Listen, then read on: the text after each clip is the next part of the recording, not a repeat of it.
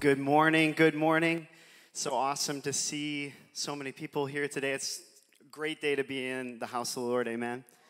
Amen. Amen.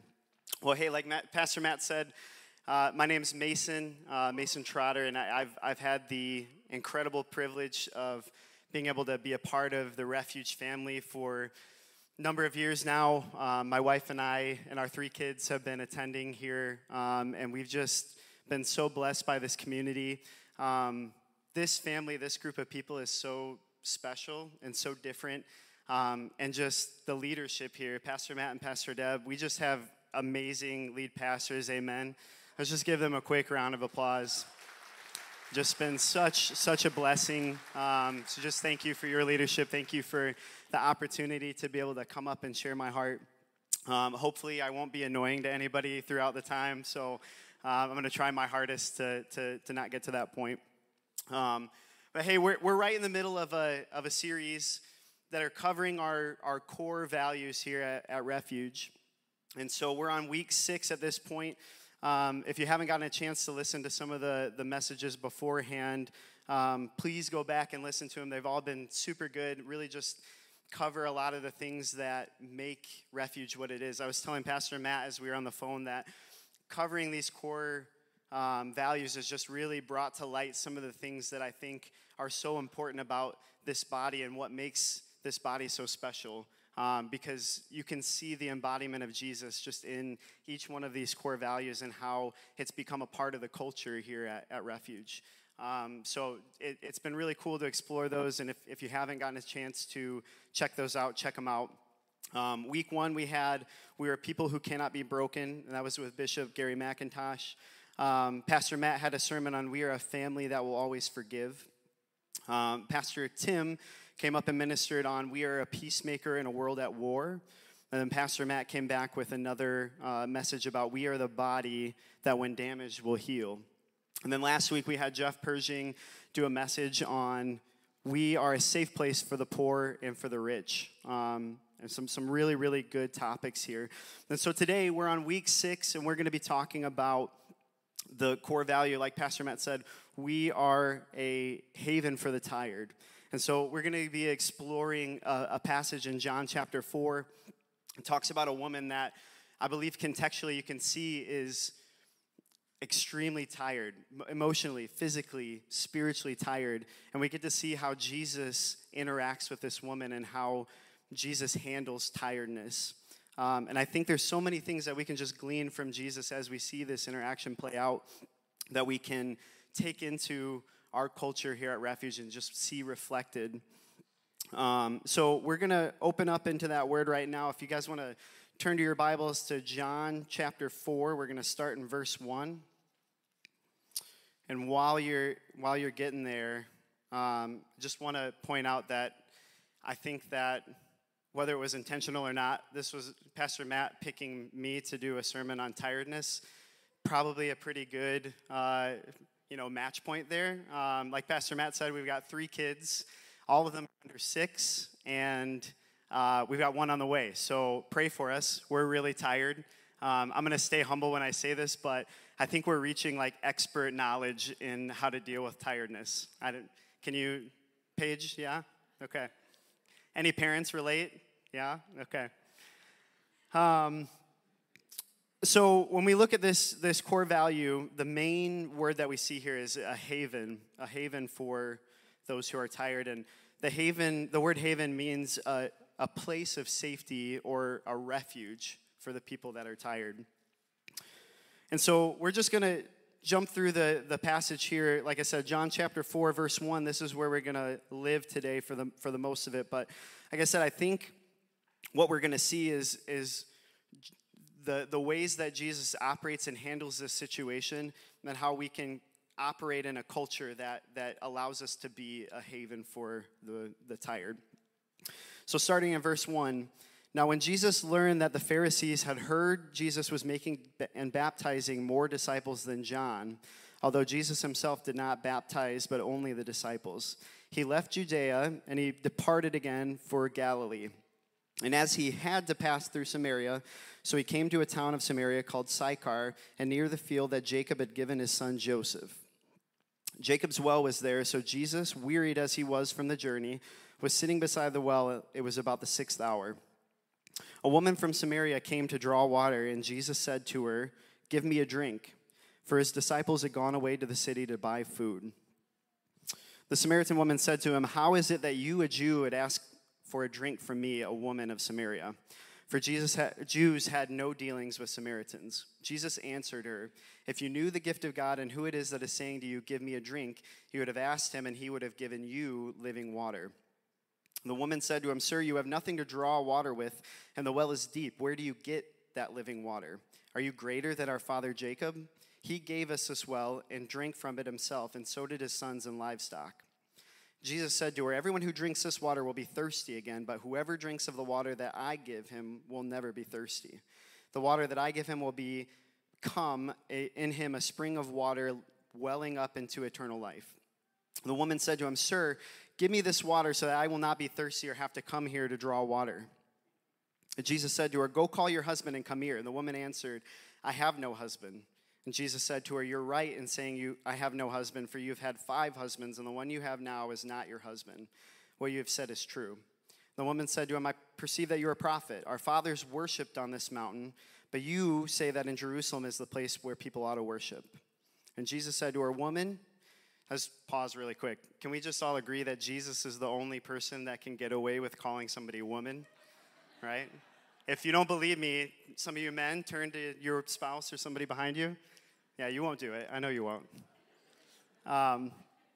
He says, "Woman, believe me, the hour is coming when neither on this mountain nor in Jerusalem will you worship the Father. You worship what you do not know, and we worship what we know, for salvation is from the Jews. But the hour is coming that now and is now here when the true worshipers will worship the Father in spirit and truth, for the Father is seeking such people to worship him. God is spirit, and those who worship him must worship in spirit and truth." The woman said to him, "I know the Messiah is coming, and he who is called Christ. When he comes, he will tell us all things." And Jesus said to her, "I who speak to you am he." I'm just going to open up with a word of prayer here before we dig into this. God, thank you that you are a God of divine appointments. God, I thank you that no matter what we came in with, God, that you are ready to meet us here where we're at today. God, I thank you that if we're tired, we can bring things to you, God. Whatever we came in with this morning, we can leave it at the door, God, and we can experience you and we can encounter you, God.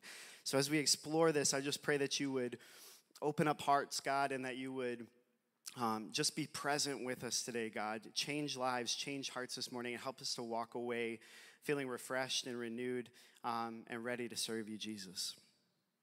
Amen. Amen.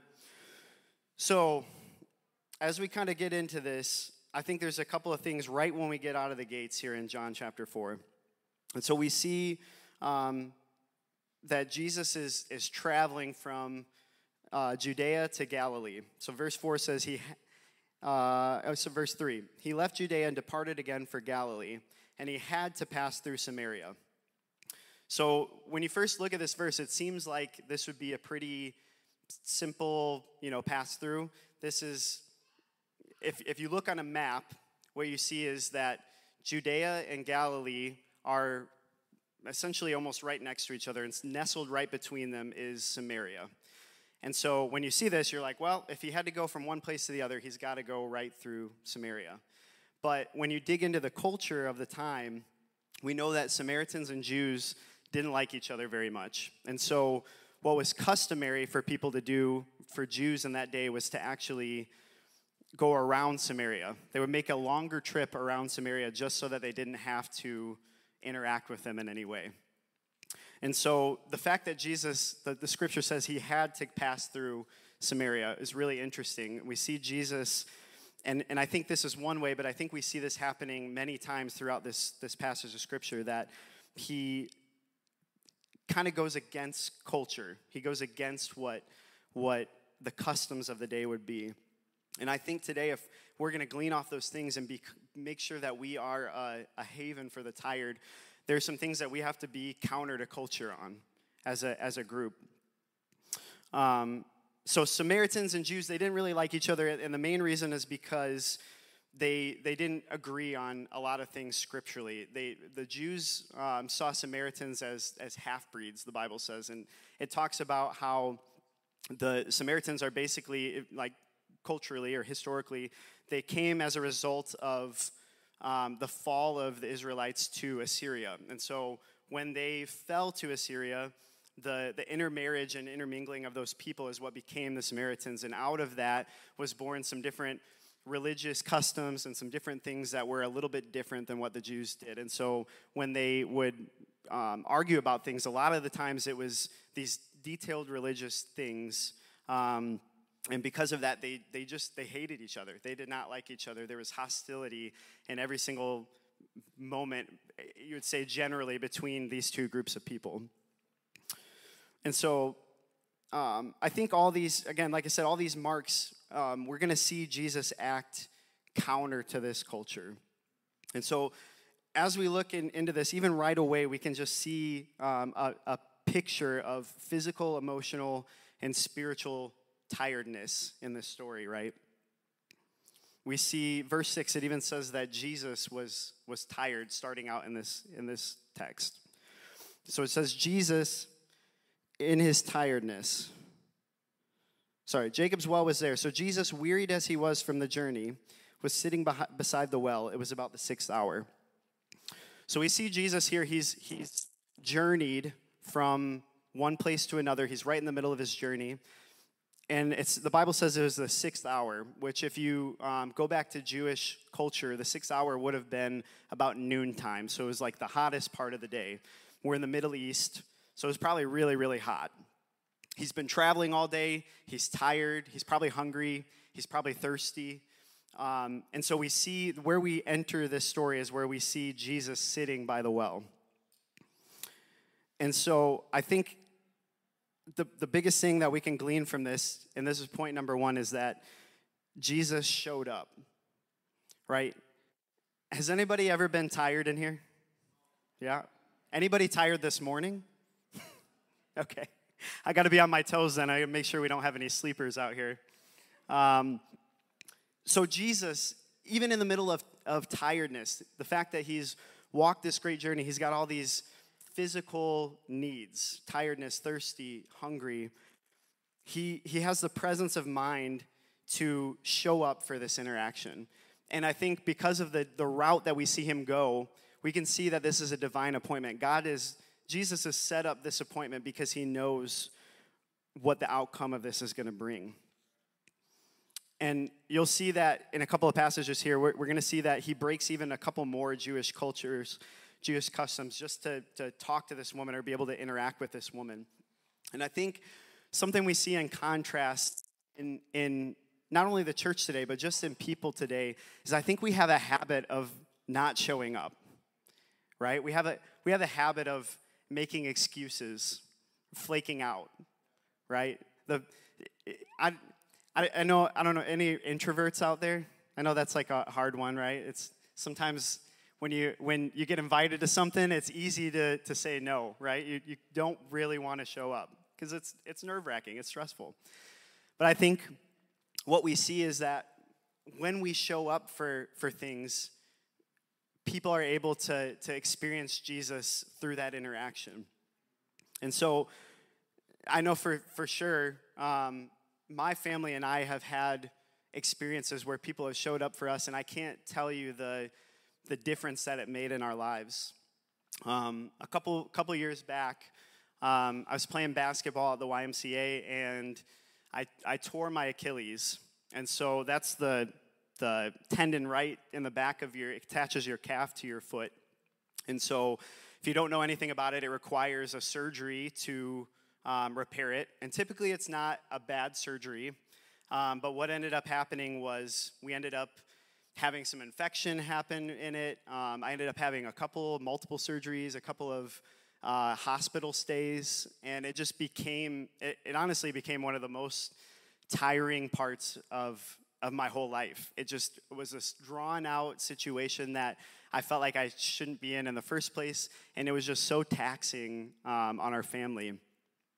And in the midst of that, my wife was pregnant with our third, Beckham, And so right as he was being born, literally 3 days after we had Beckham, we found out that I was going to need this second surgery and that I was likely going to have a couple of nights stay in the hospital. And so, as you can imagine, that just completely turned our world upside down for a couple of weeks because we just had this brand new baby. We're finding out that I'm going to have to take some stay in the hospital. Paige is taking care of babies on her own. And it was starting to add up for us. And what happened was, people at Refuge responded in such a powerful way for us. We had people bringing us meals.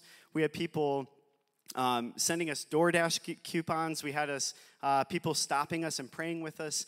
And the outpour of love was so impactful to us that I honestly believe that it was part of why we could get through that terrible time in our lives. And I just think that's something that's been so special about this place is we see people showing up for each other constantly. And I know that that's because we've built that culture here in this building, that you can walk through these doors knowing that somebody's going to have your back in the middle of what you're going through.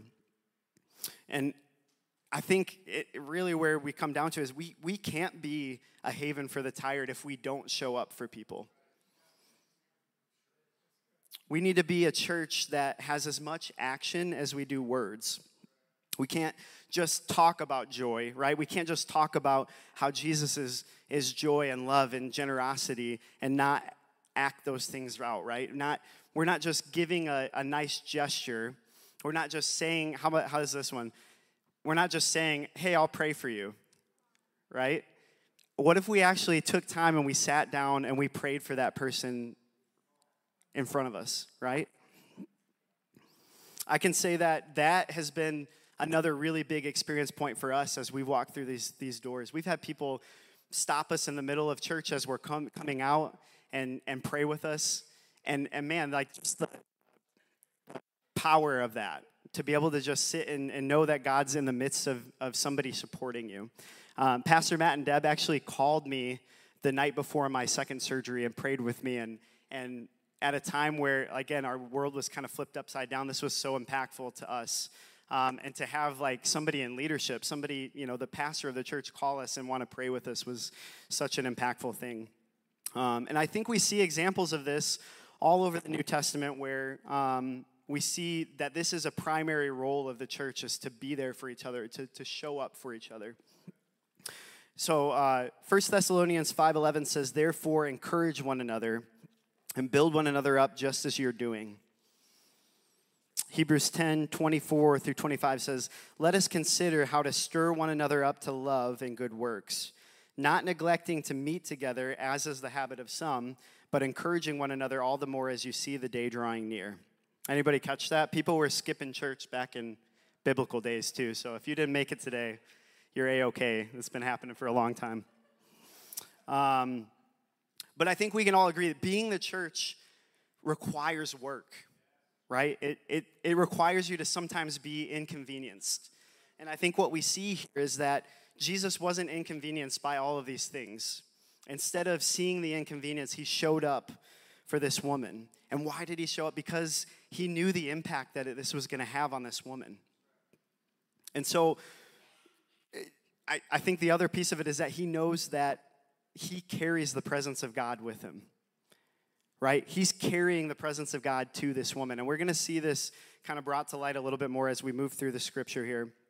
But we know that we carry the presence of God with us today, right? So every time that we show up for somebody in a situation, we give a chance to insert God into that situation, to insert Jesus into that situation.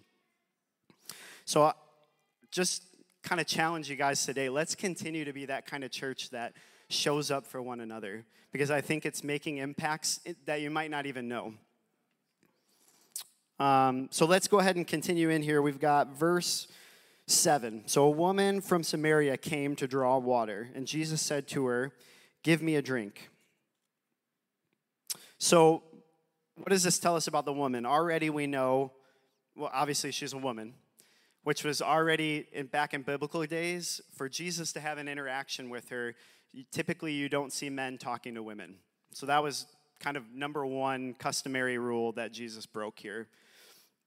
The second piece was that she was Samaritan. So we know Samaritans don't like Jews. Jews don't like Samaritans. And so the fact that she's a Samaritan woman and Jesus initiates this conversation is strange. There's something different about this versus the culture of the Jews at the time. The other piece of this I think can kind of be missed here, but if you dig in a little bit further, you can see that there's something else here. Is she's drawing water in the middle of the day. So if you kind of go back to Jewish customs, Jewish culture, going to draw water was a social event. So a lot of women would gather together and they draw water usually during the cooler parts of the day, right? Kind of common sense. So we see this woman here drawing water alone and in the heat of the day. So it's strange. It's something different. And what a lot of theologians believe, the context behind this is that she was likely trying to avoid contact with the others in the village, that she was somehow an outcast because of, we'll see this a little bit further in the scripture, but she was an outcast to those people in that they kind of ostracized her. And I think what struck me is that she's willing to sacrifice her physical comfort, right? She's going by herself, carrying this big jar with her in the heat of the day just so that she doesn't have to interact with the community of people that she lives in. Just to avoid the people that you would see every single day. Imagine that. Just imagine feeling that ostracized or that rejected, that you're willing to sacrifice your physical comfort in order to not experience it or to not confront it. I think something that really caught my attention as we read this is the contrast between how Jesus treated this woman and how the people of her village likely treated her, that we see out of context. And I wonder sometimes if as a church, big corporate church, sometimes we act more like the Samaritan village than we do like Jesus. If we judge, we criticize, right? We talk behind people's backs. People come in with stuff, and instead of understanding them and accepting them, loving them as they are, we have a tendency to jump on their backs. And so I think this is why we see so much church hurt today. Because people walk through the doors and they expect to see Jesus, and instead they're met with flawed people who, instead of pushing Jesus, push their own social and emotional comfort, right? My wife and I and our family, we came out of a little bit of church hurt when we walked through these doors, and if I can just, again, kind of brag on the church here, I can tell you that this was something that was so different about here, was that when we walked in, we knew that the presence of God was in this congregation. And like Pastor Matt said, we walked in and we knew that we were welcome and we were accepted. And the body just took us in. And obviously we have gotten plugged in at this point. We've gotten connected, and now we couldn't imagine being somewhere else. But that first initial contact point, being able to walk through these doors and just know that God was in the middle of this culture, was so impactful for us to be able to become a part of this family. And I think the reality of it is that there are so many people that are exactly like this woman that we see in this scripture, where through maybe bad choices or just circumstances, life has just weighed them down, and they're emotionally and spiritually and physically tired, right? They're desperately seeking something that's going to lighten that load for them. And they need Jesus. They need to be able to come through these doors and experience Jesus. You never know who's going to walk through the doors. So having the culture already ahead of time that you're going to show up for each other and meet people where they are is such a pivotal thing in creating an environment where people can feel safe to experience Jesus. So let's move on a little bit closer here. So Jesus says, "Give me a drink," for his disciples had gone away into the city to buy food.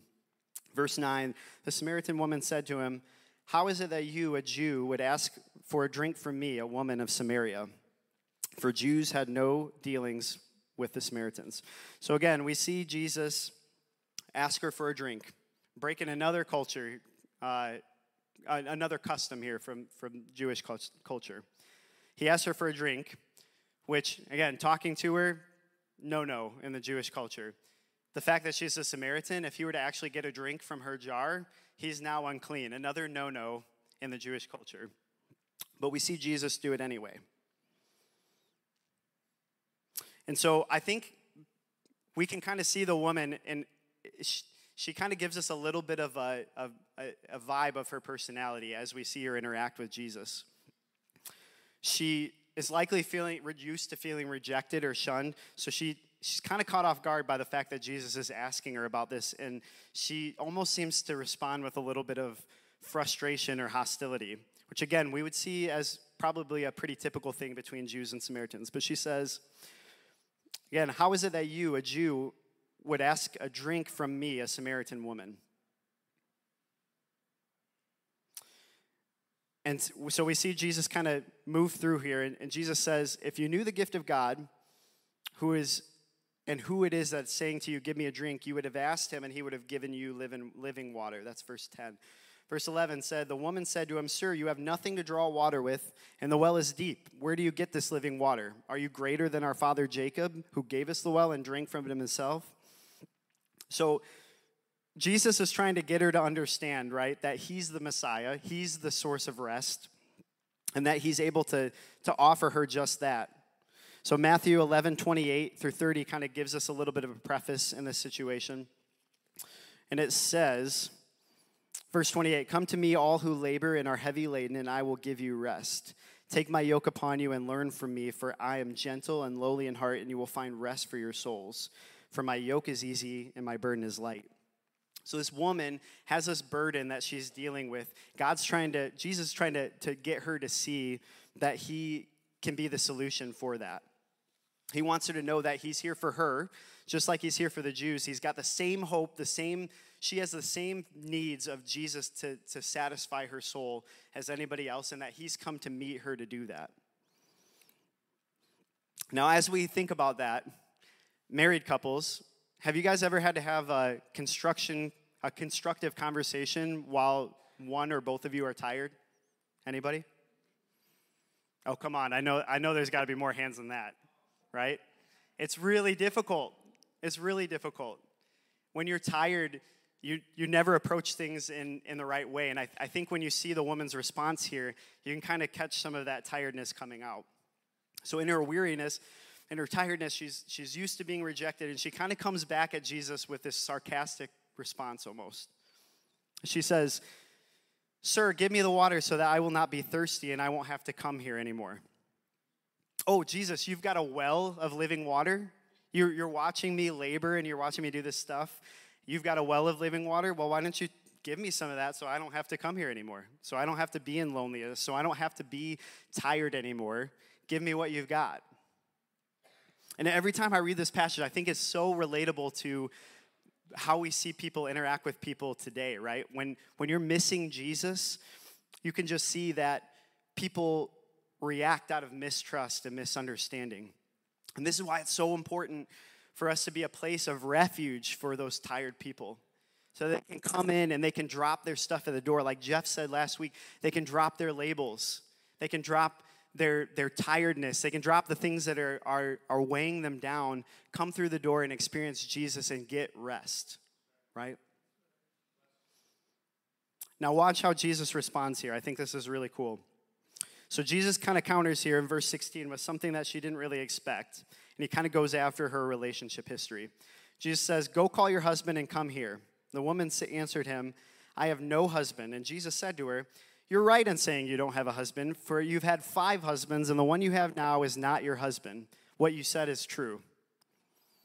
Savage, Jesus, right?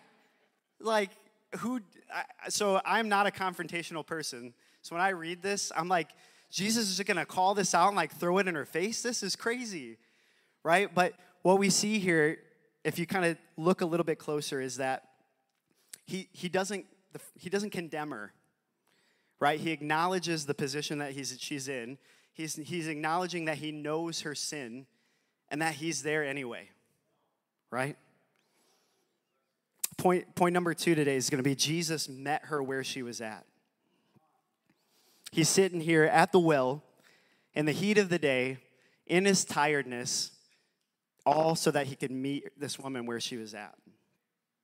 Psalm 139, 7 through 8 talks about how much Jesus knows us and how much he loves us.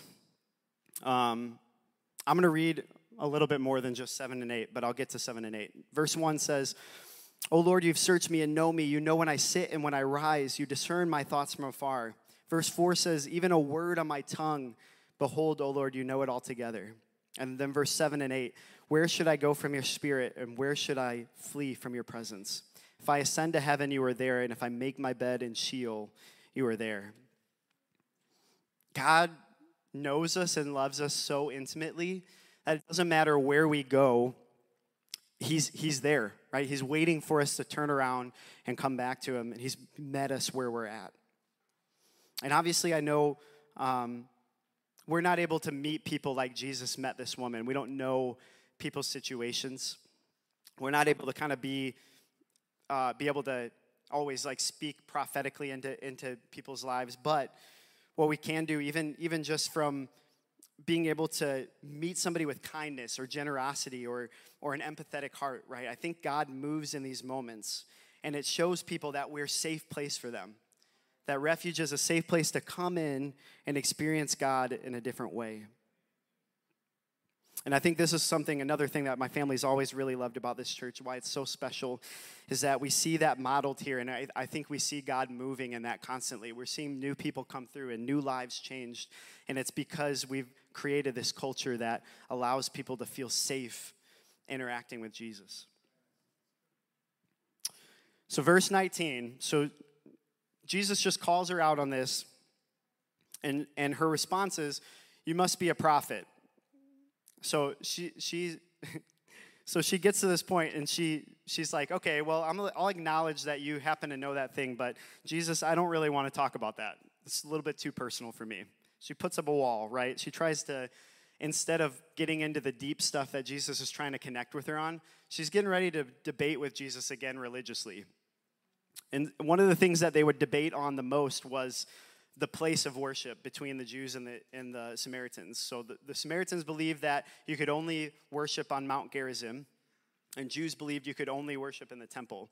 So they had this issue of place of worship, and the reason why it was such an issue is because the Samaritans weren't allowed in the temple. So they had to find their own place to worship God. So think about the beauty of this moment where we see Jesus in the middle of this conversation. These two people groups, the Jews and Samaritans, are arguing about the fact that just where you're going to worship. And in the middle of that, we see Jesus, the Son of God, the embodiment, God in the flesh, standing right in front of this woman, meeting her exactly where she is. How cool is that imagery? He meets us right where we're at. Verse 21, Jesus said to her, "Woman, believe me, the hour is coming that neither on this mountain nor in Jerusalem will you worship the Father. You worship what you do not know, and we worship what we know, for salvation is from the Jews. But the hour is coming, and now is here, when a true worshiper will worship the Father in spirit and in truth, for the Father is seeking such people to worship him." So Jesus expands on the fact that he's coming to break these constructs, and that true worshipers are going to be able to worship God right where they're at. He's trying to get her to understand that these constructs are not going to matter anymore. And so verse 25, he says, "The woman said to him, I know that Messiah is coming, and he who is the Christ. So when he comes, he will tell us all things." And Jesus said to her, "I who speak to you am he." So he eventually just tells her, "I'm the Messiah. I'm the one that can bring you rest. I'm the one that can solve the issues that you're dealing with." And she finally gets it, right? The Messiah is standing right in front of her, arms open wide, and instead of rejection and judgment and barriers like she's seen before, he's He's there for her with loving arms. And it completely changes the trajectory for this woman's life. And that's going to get us to point 3. And worship team, you can come up. It's all about an encounter with Jesus. Something that we kind of glossed over in verse 8, and I think is kind of interesting here, is that it says, a woman from Samaria came to draw water. Jesus said to her, give me a drink. Verse 8 says, for his disciples had gone away into the city to buy food. I think it's notable that the disciples are gone for this interaction. This is a personal, one-on-one relationship with Jesus that she gets to experience.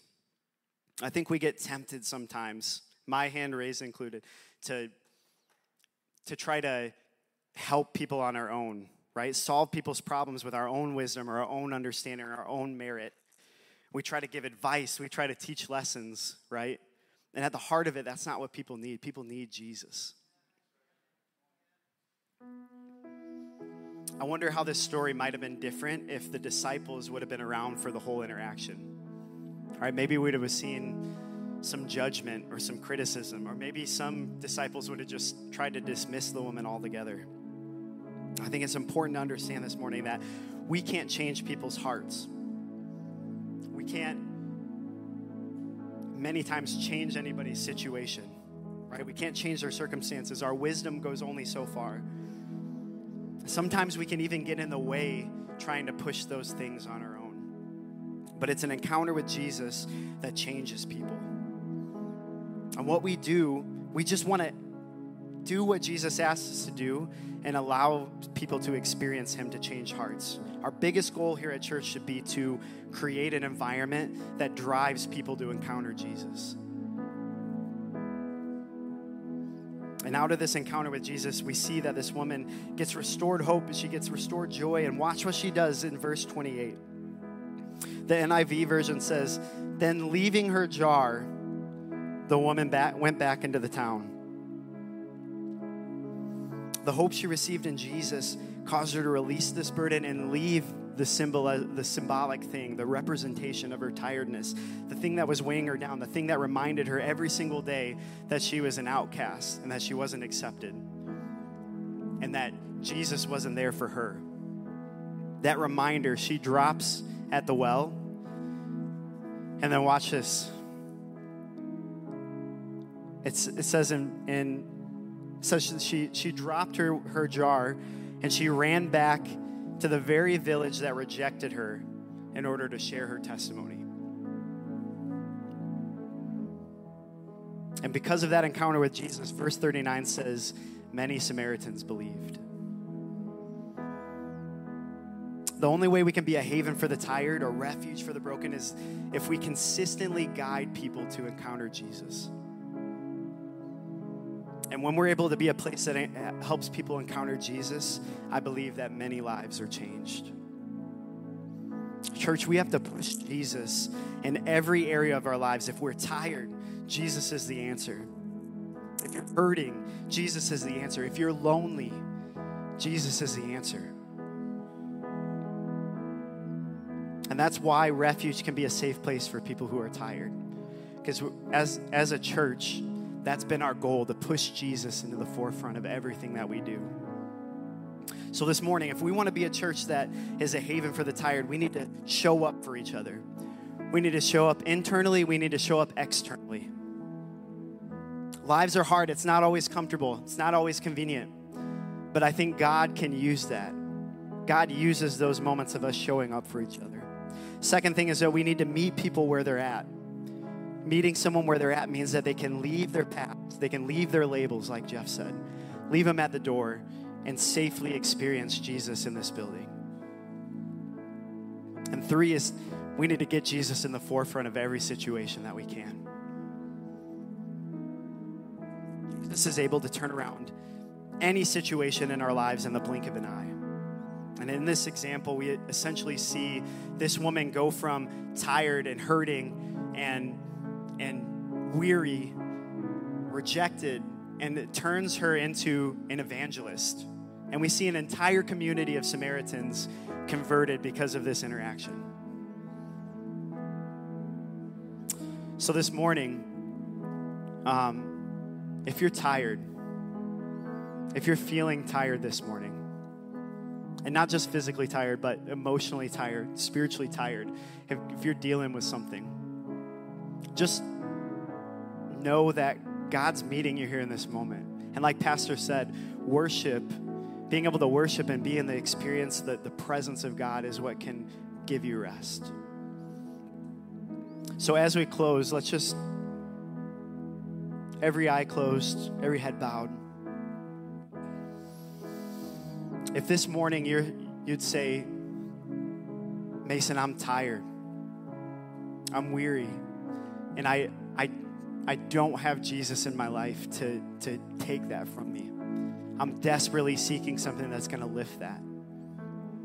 Can you just raise your hand this morning? Thank you. Thank you. You can put those hands down.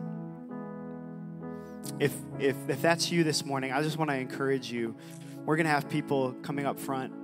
Come up and receive prayer. Allow somebody in this building to show up for you and to meet you where you're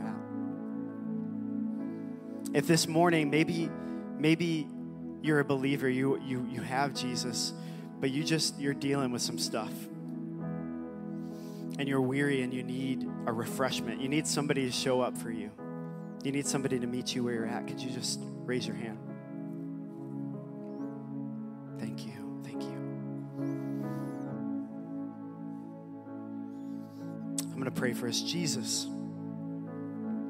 I just pray that this morning, God, thank you for being, again, God, a God of divine appointments, God, that people are not here for an accident this morning, God, that as they experience you this morning, God, as they come in with stuff, God, that you would give them rest. God, help us to be a church that allows people to come in these doors and be able to experience you in a way that feels safe to them, God. Help us to be a haven for the tired, God. A haven for the tired. Thank you for the culture of this church, God. Thank you for just meeting us where we're at and being here in this moment right now, God. In Jesus' name, amen. Hey, if you prayed a prayer this morning, again, for the first time, you accepted Jesus, I just encourage you, come down front, receive prayer, tell somebody about it. And if you came in with something and you said, hey, I need Jesus to be able to help me leave that jar at the well. If that's you this morning, come down front. We've got people that are wanting to show up for you. They're wanting to meet you where you're at. And Jesus loves you this morning. He wants to encounter you. So as we worship, let's just keep that in mind, that as we enter into a time of worship, as we enter into God's presence, that's where we're going to find rest. Amen. Amen. Let's worship.